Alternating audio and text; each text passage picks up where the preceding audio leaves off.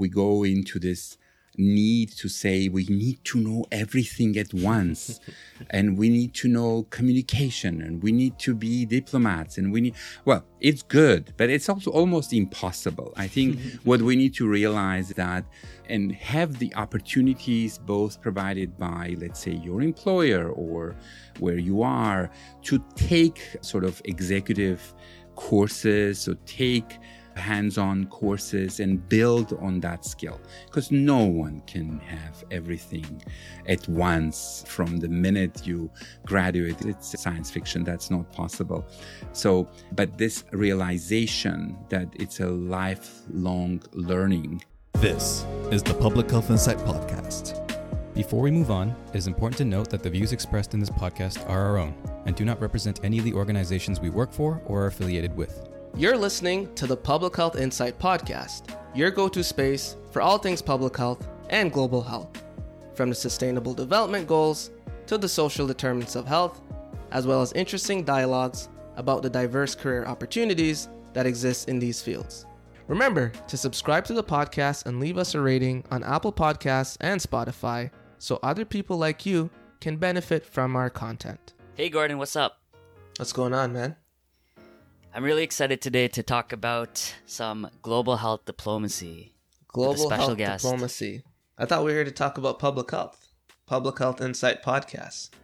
Global health plays a huge role in the health of all people, and we're about the health of all people on this podcast, so we got to expand our horizons. Okay. So what would you, from an understanding perspective too, because I'm relatively new to global health, what are some of the additional considerations from a global health context that may be not as prevalent in a public health context?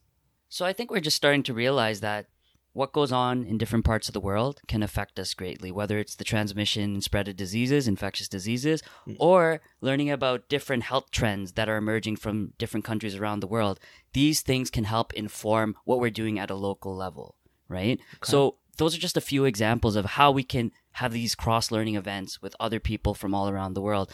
And particularly when we're talking about global health governance, we as health people, we always love talking about health. But then when we start mingling into this realm of foreign national security, transnational security, trade policy, and how it relates to health, we start getting out of our comfort zones in a sense, right? So how do you negotiate in these settings to promote the health of others when you're talking about geopolitical interest, ideological interests, or national interests?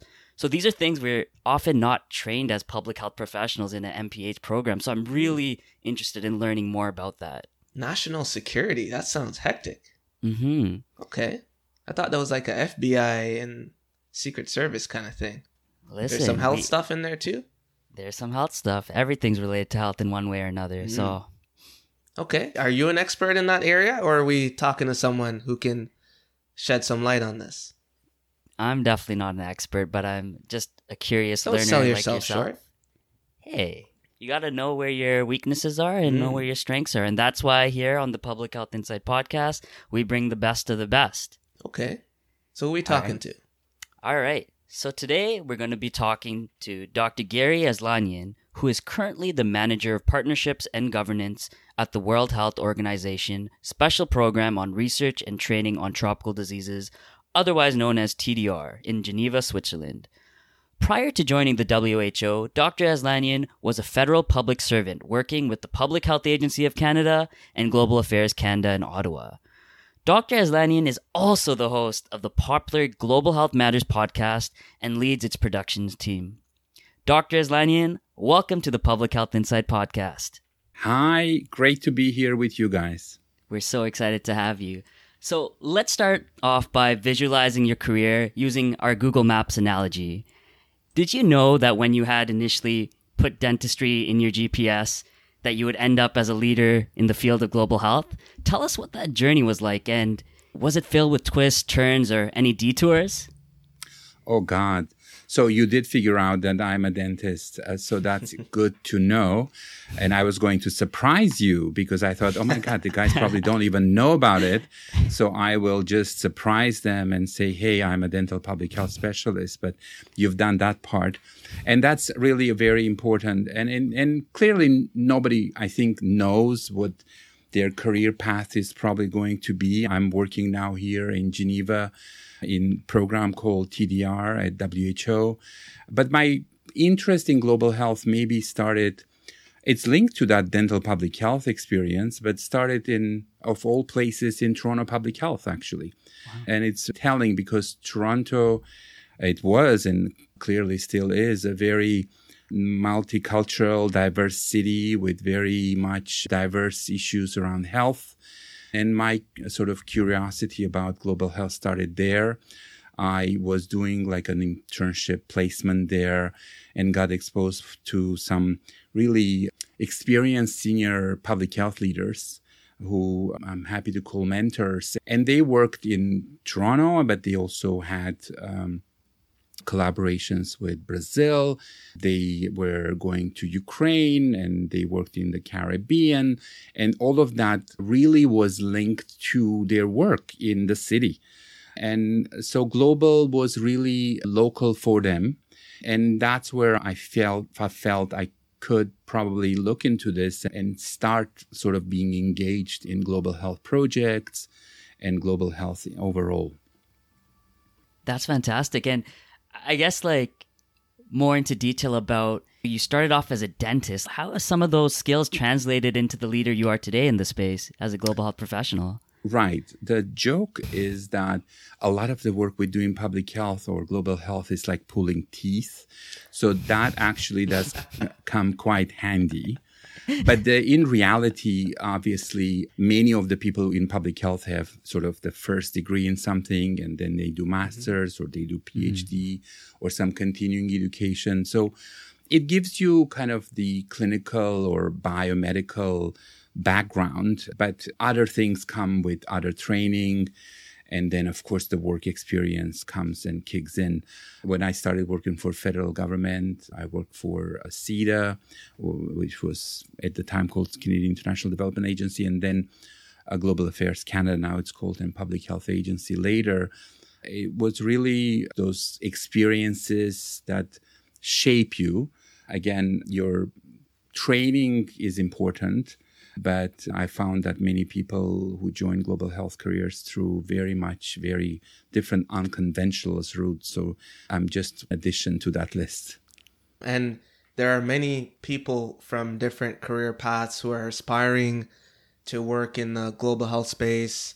And one of the main organizations that's front and center in global health is the WHO.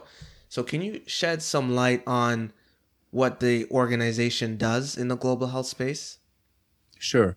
And obviously, I've been here since 2009 in Geneva, but one knows of WHO if you are engaged in public health overall in basically any country, more or less, because you at some point will be using some kind of a document, or you'd be following some kind of a guideline, or you'd be looking at experiences of other countries. So clearly a multinational, multilateral organization, WHO, a technical agency in public health, is well known to a lot of the health people.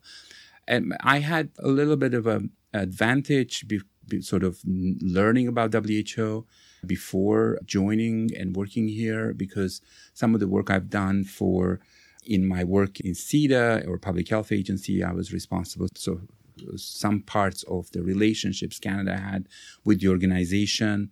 So that gives you a better understanding and you learn more about it.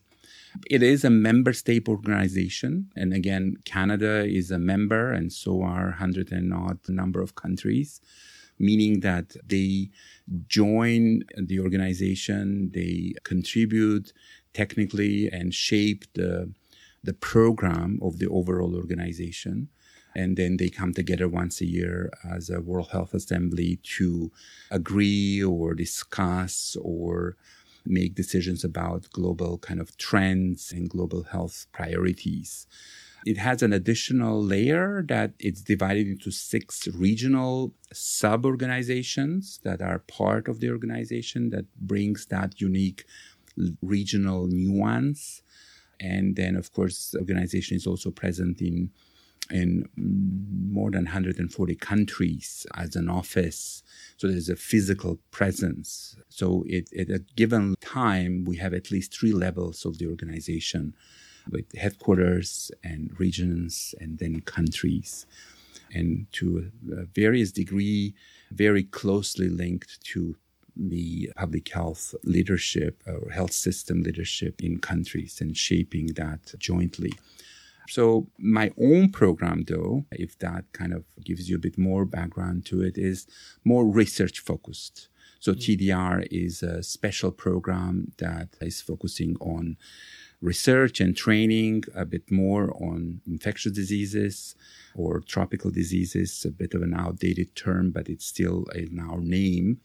And we're not just WHO, we're also co-sponsored by 3 other agencies, like UNDP, United Nations Development Program, UNICEF, which is the children's UNICEF as well, and then World Bank is also part of a co-sponsoring of our program. So that's an extremely interesting combination because the scientific and research collaboration goes beyond health. So in many places, issues around access and other issues are also linked to other sort of policies in countries that, let's say, UNDP plays a better role. So we work with them in that area, or focusing on child health or maternal child health. That's what UNICEF comes in. And then health system related stuff done with World Bank. So that's really quite a good combination of things that is needed. But the organization, WHO itself, is a public health agency. Although research or evidence production of use of it's in its constitution.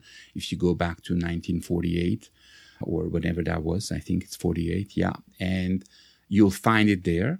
And it's part and parcel of the constitution of WHO. But it's not a research agency itself. It's a public health agency on a global level. Wonderful. Thanks for sharing that and all the intricate layers and connections. And it just brings me to wonder even more about your specific role as the manager of partnerships and governance for TDR. Can you tell me a bit about your day-to-day and what you do for that role? Because it sounds like you're talking to a lot of people and there's a lot of cross-functionality involved here. Right. So it's really reflective, the governance is reflective of that special kind of co-sponsored nature of the program. So I mentioned the World Health Assembly, that is the member states of WHO. We are part of the overall program of WHO, but we also have our own board, which is composed of these agencies and also some countries or country institutions. A lot of it is research institutions in countries. Let's say the Malaysian Research Council or the Nigerian Research Department or an agency in Sweden that does development. So they represent their countries, but they are more technical.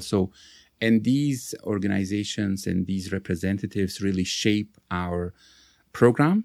They shape how we prioritize what we do, identify gaps, and over 50 years, or close to 50 years, the program has evolved, obviously, and changed in its focus and prioritization.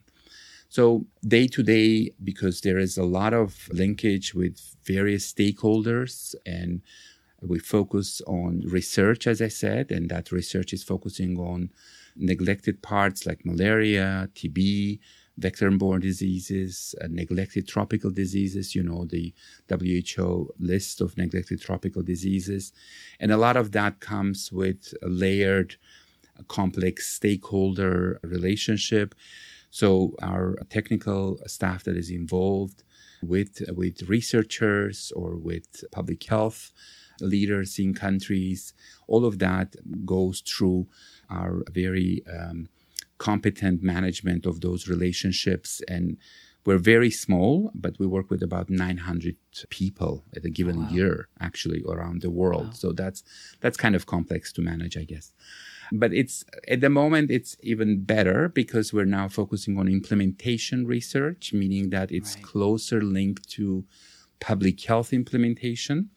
But it also makes it more challenging in terms of, the evidence that is produced is in lockstep with the public health developments, or at least it's there to provide that evidence, timely shape any policies that people need to make sort of decisions around.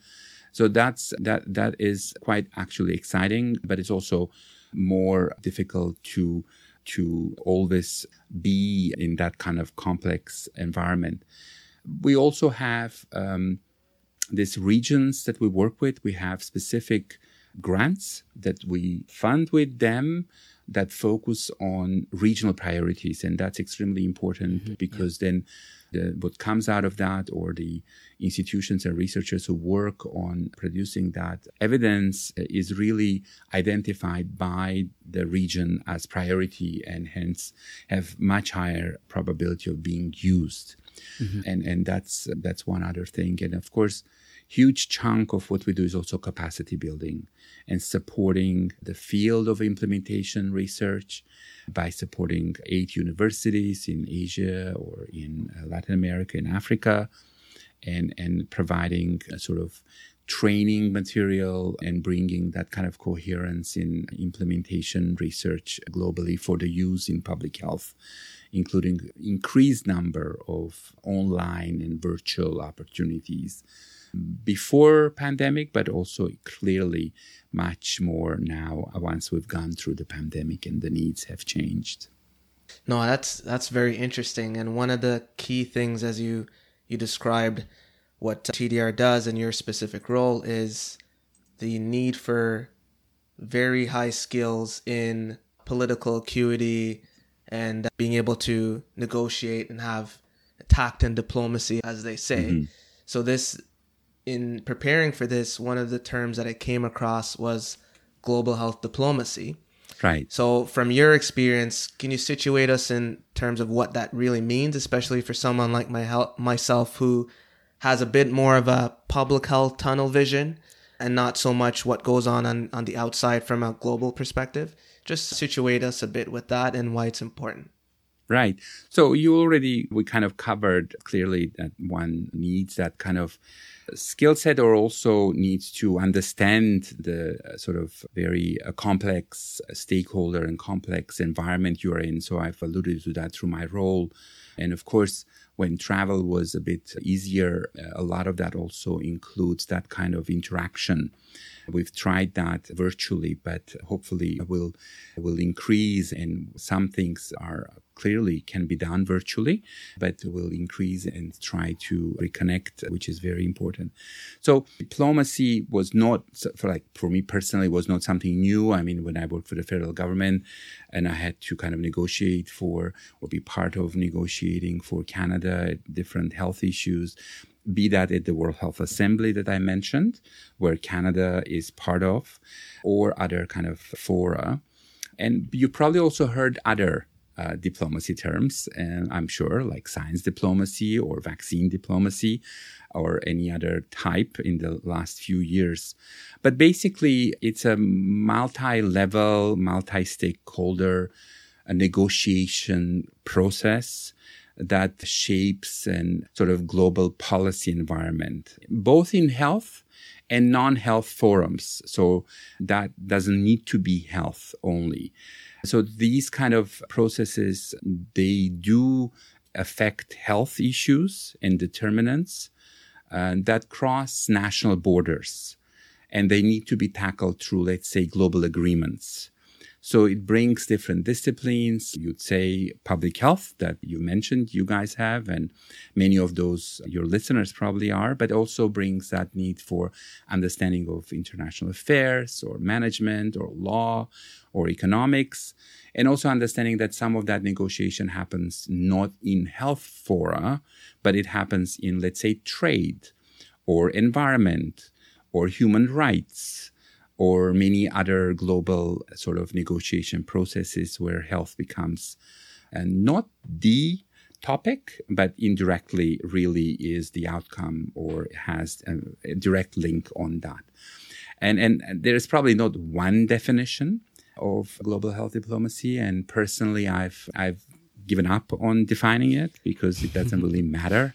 But to me personally, it's actually quite a good, I always do this exercise in my head when I'm in those kind of situations than I did before. Maybe I do a little bit less of that because I don't really represent a country at the moment, so to say.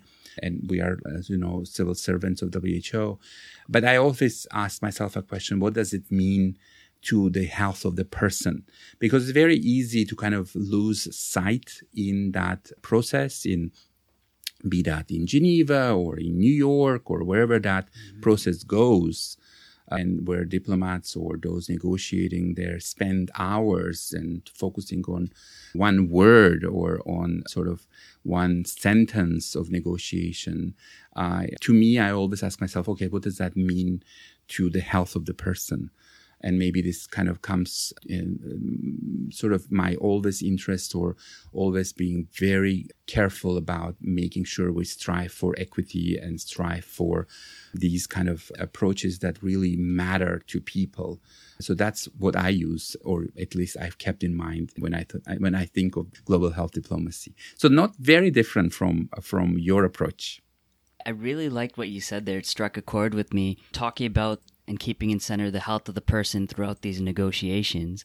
Now, my question is, you're talking to all these different people in this space, you're talking to people in environmental sector, human rights sector, and all these different sectors, and there's competing interest and complex environments associated with that. Now, how do you make sure that you actually keep the health of the person in mind when, people are throwing financial numbers at you, people are throwing different competing interests based on their prioritizations? How are you able to frame that in order to lead effective negotiations from your end? Right. So it can be difficult because we are trained in this public health frame. So one needs to understand the competing priorities of different sectors. And of course, the global health architecture has evolved so much in the last 20 years that is so complex and so, the needs have also kind of increased, although there is a lot of more sort of attention to it maybe in terms of publicly.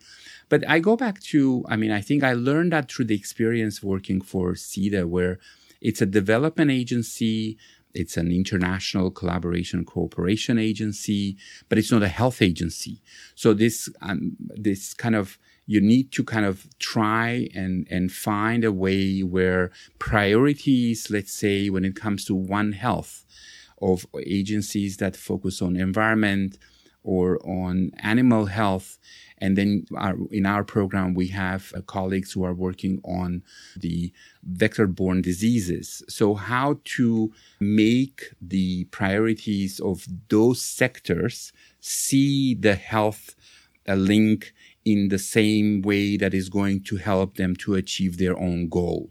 So that one example, there are many, but this one example when we work on One Health or around vector-borne diseases with environmental or animal or agricultural sectors, the trying to understand where are the best ways to link in rather than to make what we have as number one priority, if that makes sense. Mm-hmm. And I go back to that experience working in non-health agencies where quickly you realize that the language you speak has to change and change for good, because that's our language, but that's not the language of everyone around us. Yeah, I really resonate with that, because I truly think that when we talk about public health, when we're talking about global health, and we're talking about systems thinking and interdisciplinary approaches, you have to learn not necessarily to push public health aside, but also listen to what language other people are using and be able to communicate with them effectively to learn what they like and what they don't like, and how to have conversations when there's disagreement, as Gordon always likes mentioning. So we're talking about global health diplomacy, all this great stuff, useful skills to have indeed. Now, I know that you're one of the course co-directors for executive course in global health diplomacy at the University of Toronto Dalla Lana School of Public Health. Can you tell us a bit about why this course was created and give us a little sales pitch on it? Okay. So, it's a good example. So clearly it is like not very much understood in terms of the global health diplomacy skills, or they're learned on the go, or they're learned especially by health or public health professionals. So even before the pandemic, as part of this adjunct faculty sort of link I have with the school, and it's obviously not my day job, I've tried to recommend to them as they've started looking at global health in a different way, in a more systematic way, which was extremely exciting for me. And they've had a new center director. So I've proposed some ideas in that process, and that was one of them. And luckily that was picked up. And then the pandemic hit, and we've clearly realized that, hey, there's something actually unfolding in front of our eyes. So there was a renewed call for that kind of skill, and including by Erica Di Ruggiero, who is the director of the center at the school at Dalla Lana.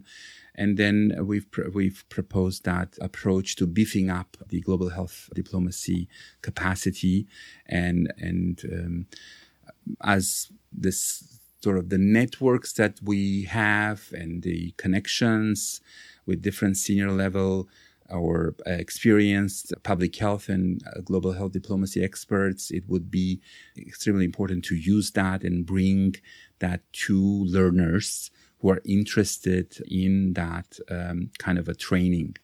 And it's been launched 2 years ago. They had already 2 cohorts of learners that went through that.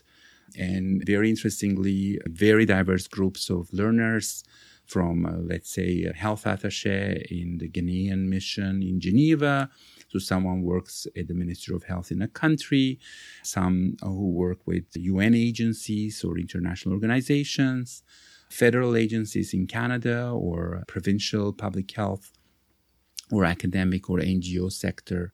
So very diverse groups of learners who've come through that. And it's an executive course that is going to be, hopefully, I think, in 23 already part online and part in person. So the school, the center will have it advertised on its website sometimes in the fall of this year for the 2023 cohort for the course. And it's quite interesting because the interest is, 5, 6, 7-fold to what can actually be accommodated through the course. So there is no shortage of interest, and it's truly global in terms of the learner mix, which is also extremely important. And for me personally, it's been extremely important to see that actually is how that course has evolved. That's incredibly interesting. As I'm reflecting on my skill set, my little toolbox that I have as a public health practitioner, diplomacy is undoubtedly something that everyone should have, especially when there's one comment you made about when we're in rooms with different industries or organizations or sectors who have an agenda or mandates where health isn't necessarily front and center. It's not necessarily about screaming from the mountaintop about the importance of health. It's getting them to see that health is a critical part of their end goal as well, and there are benefits that they can reap from putting health front and center, or it's somewhere having health as a consideration in their strategy or their plan helps them become a better organization. And that's something that I think those skills are not potentially natural for a lot of people, and something that we can learn from people like yourself who've done it for so long. Mm-hmm. Yeah, and I think you have a very long list there that public health professionals need to have. And I think we go into this need to say we need to know everything at once and we need to know communication and we need to be diplomats and it's good, but it's also almost impossible. I think what we need to realize is that and have the opportunities both provided by, let's say, your employer or where you are to take sort of executive courses, so take hands-on courses and build on that skill, because no one can have everything at once from the minute you graduate. It's science fiction. That's not possible. So, but this realization that it's a lifelong learning and it's not just a degree. And I don't know if there is any profession that doesn't need that lifelong learning. And why should public health not be? Couldn't agree more. Hear that, LaShawn? You don't have to get all your degrees before you turn... Hey, it's like Dr. Aslanyan said, it's a stepwise process as you progress through your career. Lifelong learning. That's exactly what I'm in the pursuit of. Okay. I'm glad I'm helping you. Oh, yes. Oh, yes. Slow down a bit, LaShawn. Thank you for listening to the Public Health Insight Podcast, your go-to space for informative conversations inspiring community action. If you enjoy our podcast, be sure to subscribe and leave us a rating on Apple Podcasts or Spotify. See you in the next one.